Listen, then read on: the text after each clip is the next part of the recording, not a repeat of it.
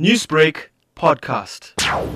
One of the pending issues that the SRC has put forward to the management is the issue of academic exclusion and financial exclusion. That's one of the pending issues that the SRC has put forward. What we have in UKZN, we have a robot system that is busy excluding students. Basically, it's kicking out majority of the black students out of the university. They are saying that no to any form of exclusion, from academical exclusion to financial exclusion. Students are underperforming because the university had issues from day one, which led to a major strike. One would remember when this year commenced, 2019 year commenced, what happened was the university was shut down for almost 4 weeks because of a protest.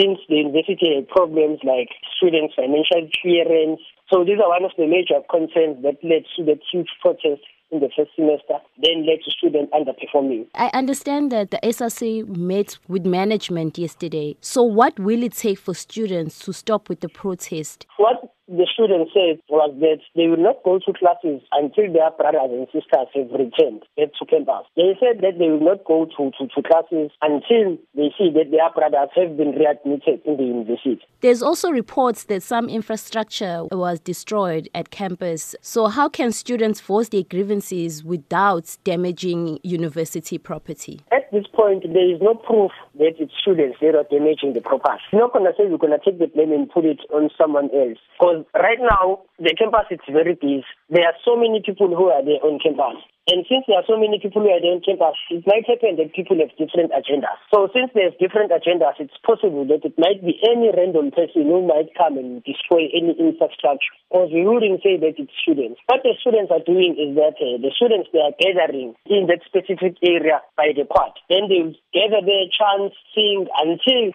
the police and the security will come and shoot at students.